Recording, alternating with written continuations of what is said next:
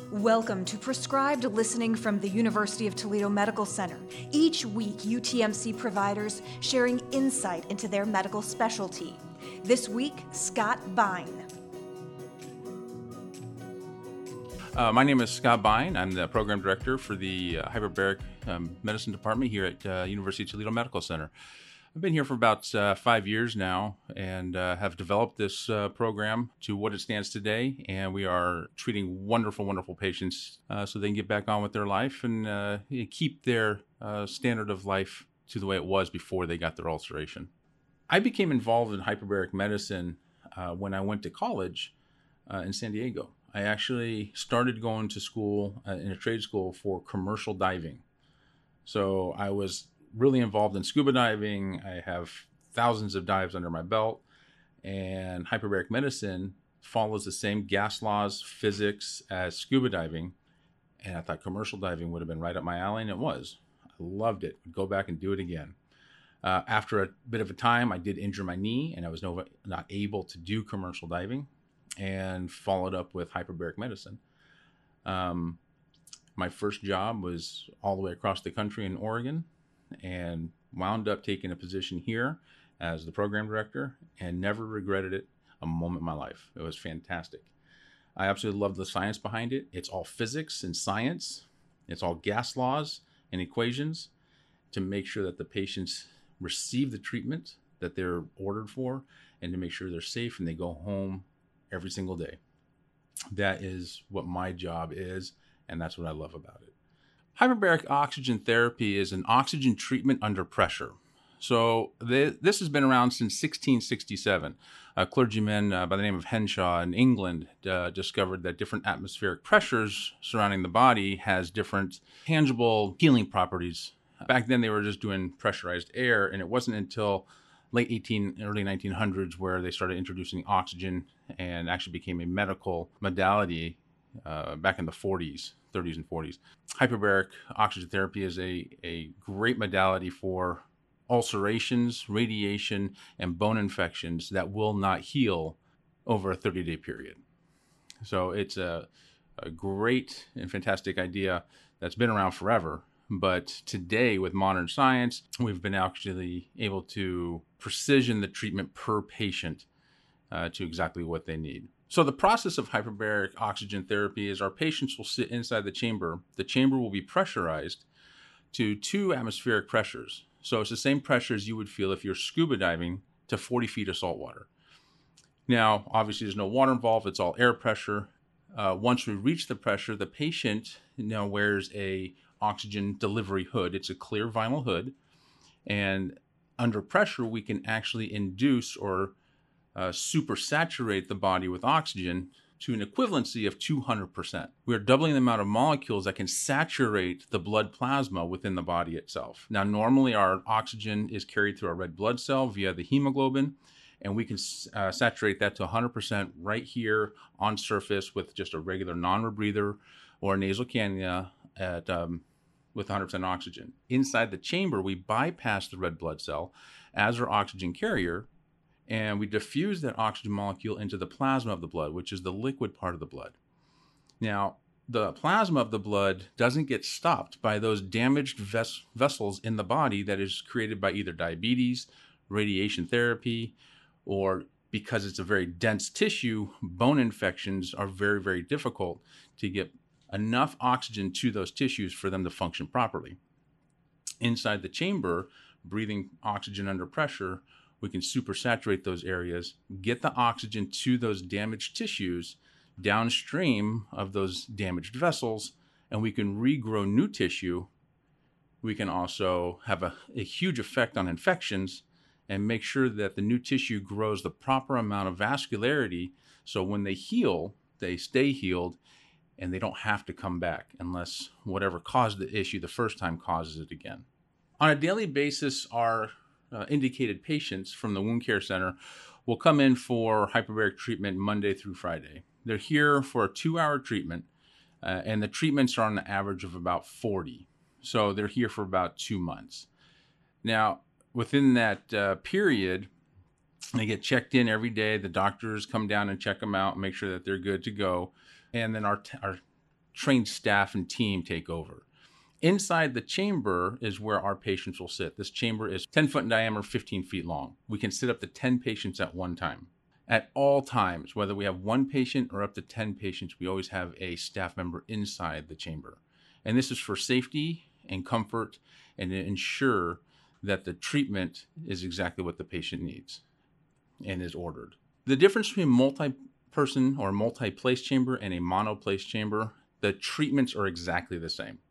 So when you're delivering 100% oxygen at the exact same pressure, there's no difference. Here at University of Toledo Medical Center, we have the only multi-place chamber associated with a hospital in Northwest Ohio. Our chamber is pressurized with air, which is a safer gas mixture within the treatment time frame. And all of our oxygen is delivered by an oxygen hood or an oxygen mask. In a monoplace chamber, they are pressurized with 100% oxygen. The patient is laying on a gurney or a bed, and that's the only position they can be in. It is very, very technical at what goes inside a monoplace chamber because of a risk of fire or an explosion. In our chamber, much safer. We have a lot more relaxed rules because of the safety percentage that is built into it. We have staff members inside the chamber at all times, whereas monoplace, the patient's in by himself. So on a daily basis here, our majority of indications are chronic non-healing wounds, such as diabetic foot ulcers, diabetic ulcers of any lower limb, as long as the insurance will approve it. Those particular indications, the diabetes has damaged the blood vessels, and that we need to rebuild them through angiogenesis and neovascularization, which hyperbarics creates the environment for that new tissue growth and for those particular modalities to occur. Now, outside of diabetes, the next indication that we treat most here is radiation or delayed radiation injuries. So radiation nowadays is becoming very, very pinpoint, accurate, highly effective. But no matter how much of effectiveness we can get it, there's always going to be what they call a scatter field of radiation outside of the treatment area. Now that scatter field creates damaged tissues. Now this sometimes takes months, sometimes years to develop those tissues to break down. But once you're radiated, that area is always subject to radiation injury from then on out. So the radiation injury itself, or delayed radiation injury itself, is the soft tissue breaking down over time. Now, it can happen in bone tissue as well, but usually that is a head or neck type of radiation where we're going to see that the most. So soft tissue radionecrosis is a slow degradation or necrosis of the skin or soft tissue due to capillary beds and microvessel breakdown over time. Those ulcers develop usually 30 days or greater after the last treatment and will not go away. Hyperbaric oxygen therapy creates an environment for the body to actually recognize that there is an ulceration and start the healing process. Those particular patients are usually the highest success rates within our hyperbaric therapy due to the fact that all they really need is just extra oxygen at higher pressures for their body to react correctly and start that healing process. So the last indication that we normally see within hyperbarics is osteomyelitis, which is an infection of the bone. After standard care and therapy, such as bone debridement, surgical intervention, and 6 weeks of appropriate antibiotics, a lot of these bone infections are still around and they will not go away. Hyperbaric oxygen therapy is indicated at this time due to the fact that hyperbaric oxygen is also a bactericide. So meaning the high doses of oxygen can get within that tissue and help alleviate or eliminate the bacteria that's in that bone infection. The nice thing about hyperbarics and osteomyelitis is high doses of oxygen and antibiotics have a huge synergistic effect.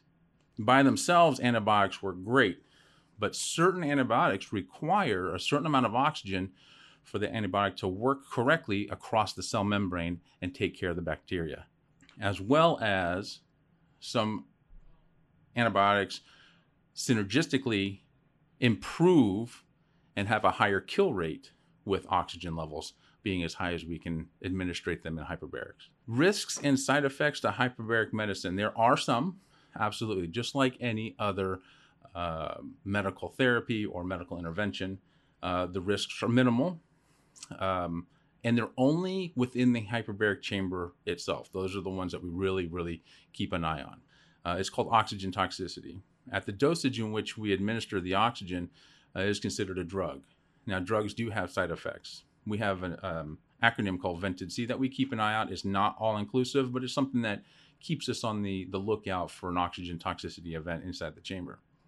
Now, vision changes, ringing in the ears, nausea, twitching, tingling of the fingertips, irritability, dizziness are all small signs that the body's natural reaction to saying we've had too much, and that's why we have an attendant inside the chamber.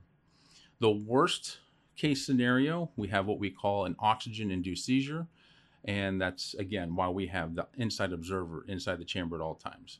Lower blood sugars can be an issue within the chamber. Diabetics have to be 100 milliliters per deciliter before they go inside the chamber, and that is because they usually drop on the average of 20 points while they're in the chamber. Now, over time, we regulate how much each individual patient needs to have before they go in the chamber because each one drops at a different rate. Some patients go in and they raise sugar levels, and some go in and drop sugar levels. No matter if it's a low blood sugar or an oxygen toxicity event, we treat it all the same. The first thing we do is take off the hood. This lowers the partial pressure of oxygen within the body itself, and if it's oxygen related, they snap right out of it, usually within a few minutes. If it's a low blood sugar, we're checking sugars anyways. That's always the next step. We have capabilities of checking sugars inside the chamber, and then we also have countermeasures as needed to ensure that the sugar levels go back up. Inside our chamber, there are different issues, but that's why we have people inside the chamber, and that's why we are trained all the time on those particular incidences. Now, any type of lasting side effect outside the chamber, there is a nearsightedness that could happen, but it is only temporary. We tell all of our patients about nearsightedness prior to starting their very first treatment. So if they do have corrective lenses, they don't go out and change their prescription because it's going to go right back to normal, usually within 6 weeks after their last treatment. Outside of nearsightedness, we do have a consent form that every single patient is informed of, is more than happy to read every single word of it. But I make sure that when I go over the consent form, they understand not only the side effects, such as nearsightedness, but the inherent dangers within the chamber that we want to eliminate or at least reduce to a very, very low percentage of danger or eliminate completely. Now, these particular types of dangers we eliminate by making sure that nothing goes in the chamber that is not allowed in the chamber. No battery-operated equipment, no metallic pieces of metal that can cause sparks inside of our chamber. These particular issues can cause fires because we do have 100% oxygen under pressure within the chamber. Now, just in case something outside of our control happens, the chamber is capable of a fire suppression system. It is equipped with a fire suppression system. And this fire suppression system is activated twice a year for annual planned maintenance and to make sure that it functions properly. Every one of our staff members actually goes inside the chamber at these times and experiences that fire deluge sprinkler system, so they know how to act and they know what to experience when that goes off. Our chamber is the safest chamber in Northwest Ohio. It is the safest chamber due to the fact that it is a multi-place.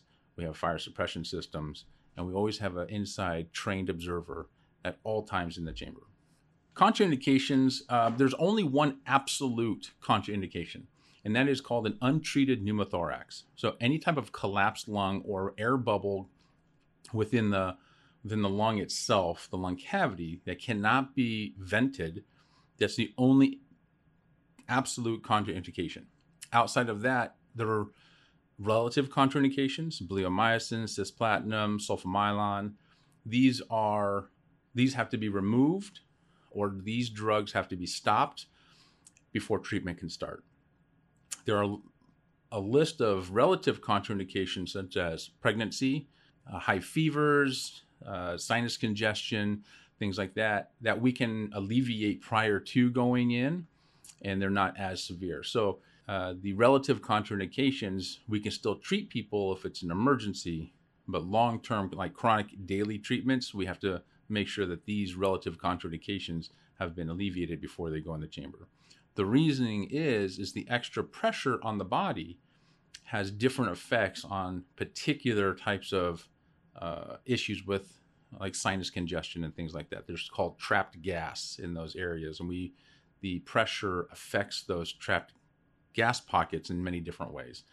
But that's why we screen each and every single patient before they go in the chamber. The doctor listens to the lungs, looks in the ears, and clears you for treatment for that day to make sure that all of these contraindications have been addressed.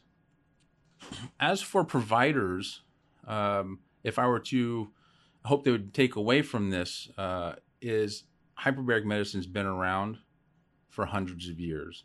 It's approved by all insurances for the appropriate indication. Diabetic foot ulcers, soft tissue and osteoradionecrosis, radiation cystitis, radiation enteritis, radiation proctitis, osteomyelitis. These are the ones that we find the largest healing rates with. All right, we have a very, very good success rate with hyperbaric medicine and these indications. The sooner that the patient can be seen by the wound care center here at UT and evaluated for hyperbaric medicine, the faster the heal rate will be for that patient. Unfortunately, some ulcerations, depending on what causes it, they can have these ulcerations for years. I actually had a lady at one time, she had an ulceration for over 12 years before we got her in the chamber because nobody knew how to take care of it. She was referred to the wound care center at the time. Once evaluated, she had advanced wound care therapy. She was a soft tissue radionecrosis patient. She was put in the chamber. We did a little over 2 months with her, and she wound up healing and moving on. So no matter how much we try and we want for the patients to heal outside of wound care, advanced wound care therapy and hyperbaric therapy are sometimes the only way and the best way to make sure our patients get back to their normal daily lives outside of regular clinic visits. Thank you for listening to Prescribed Listening from the University of Toledo Medical Center. To learn more about the provider you heard on today's show, visit utmc.utoledo.edu. More Prescribed Listening next week from UTMC.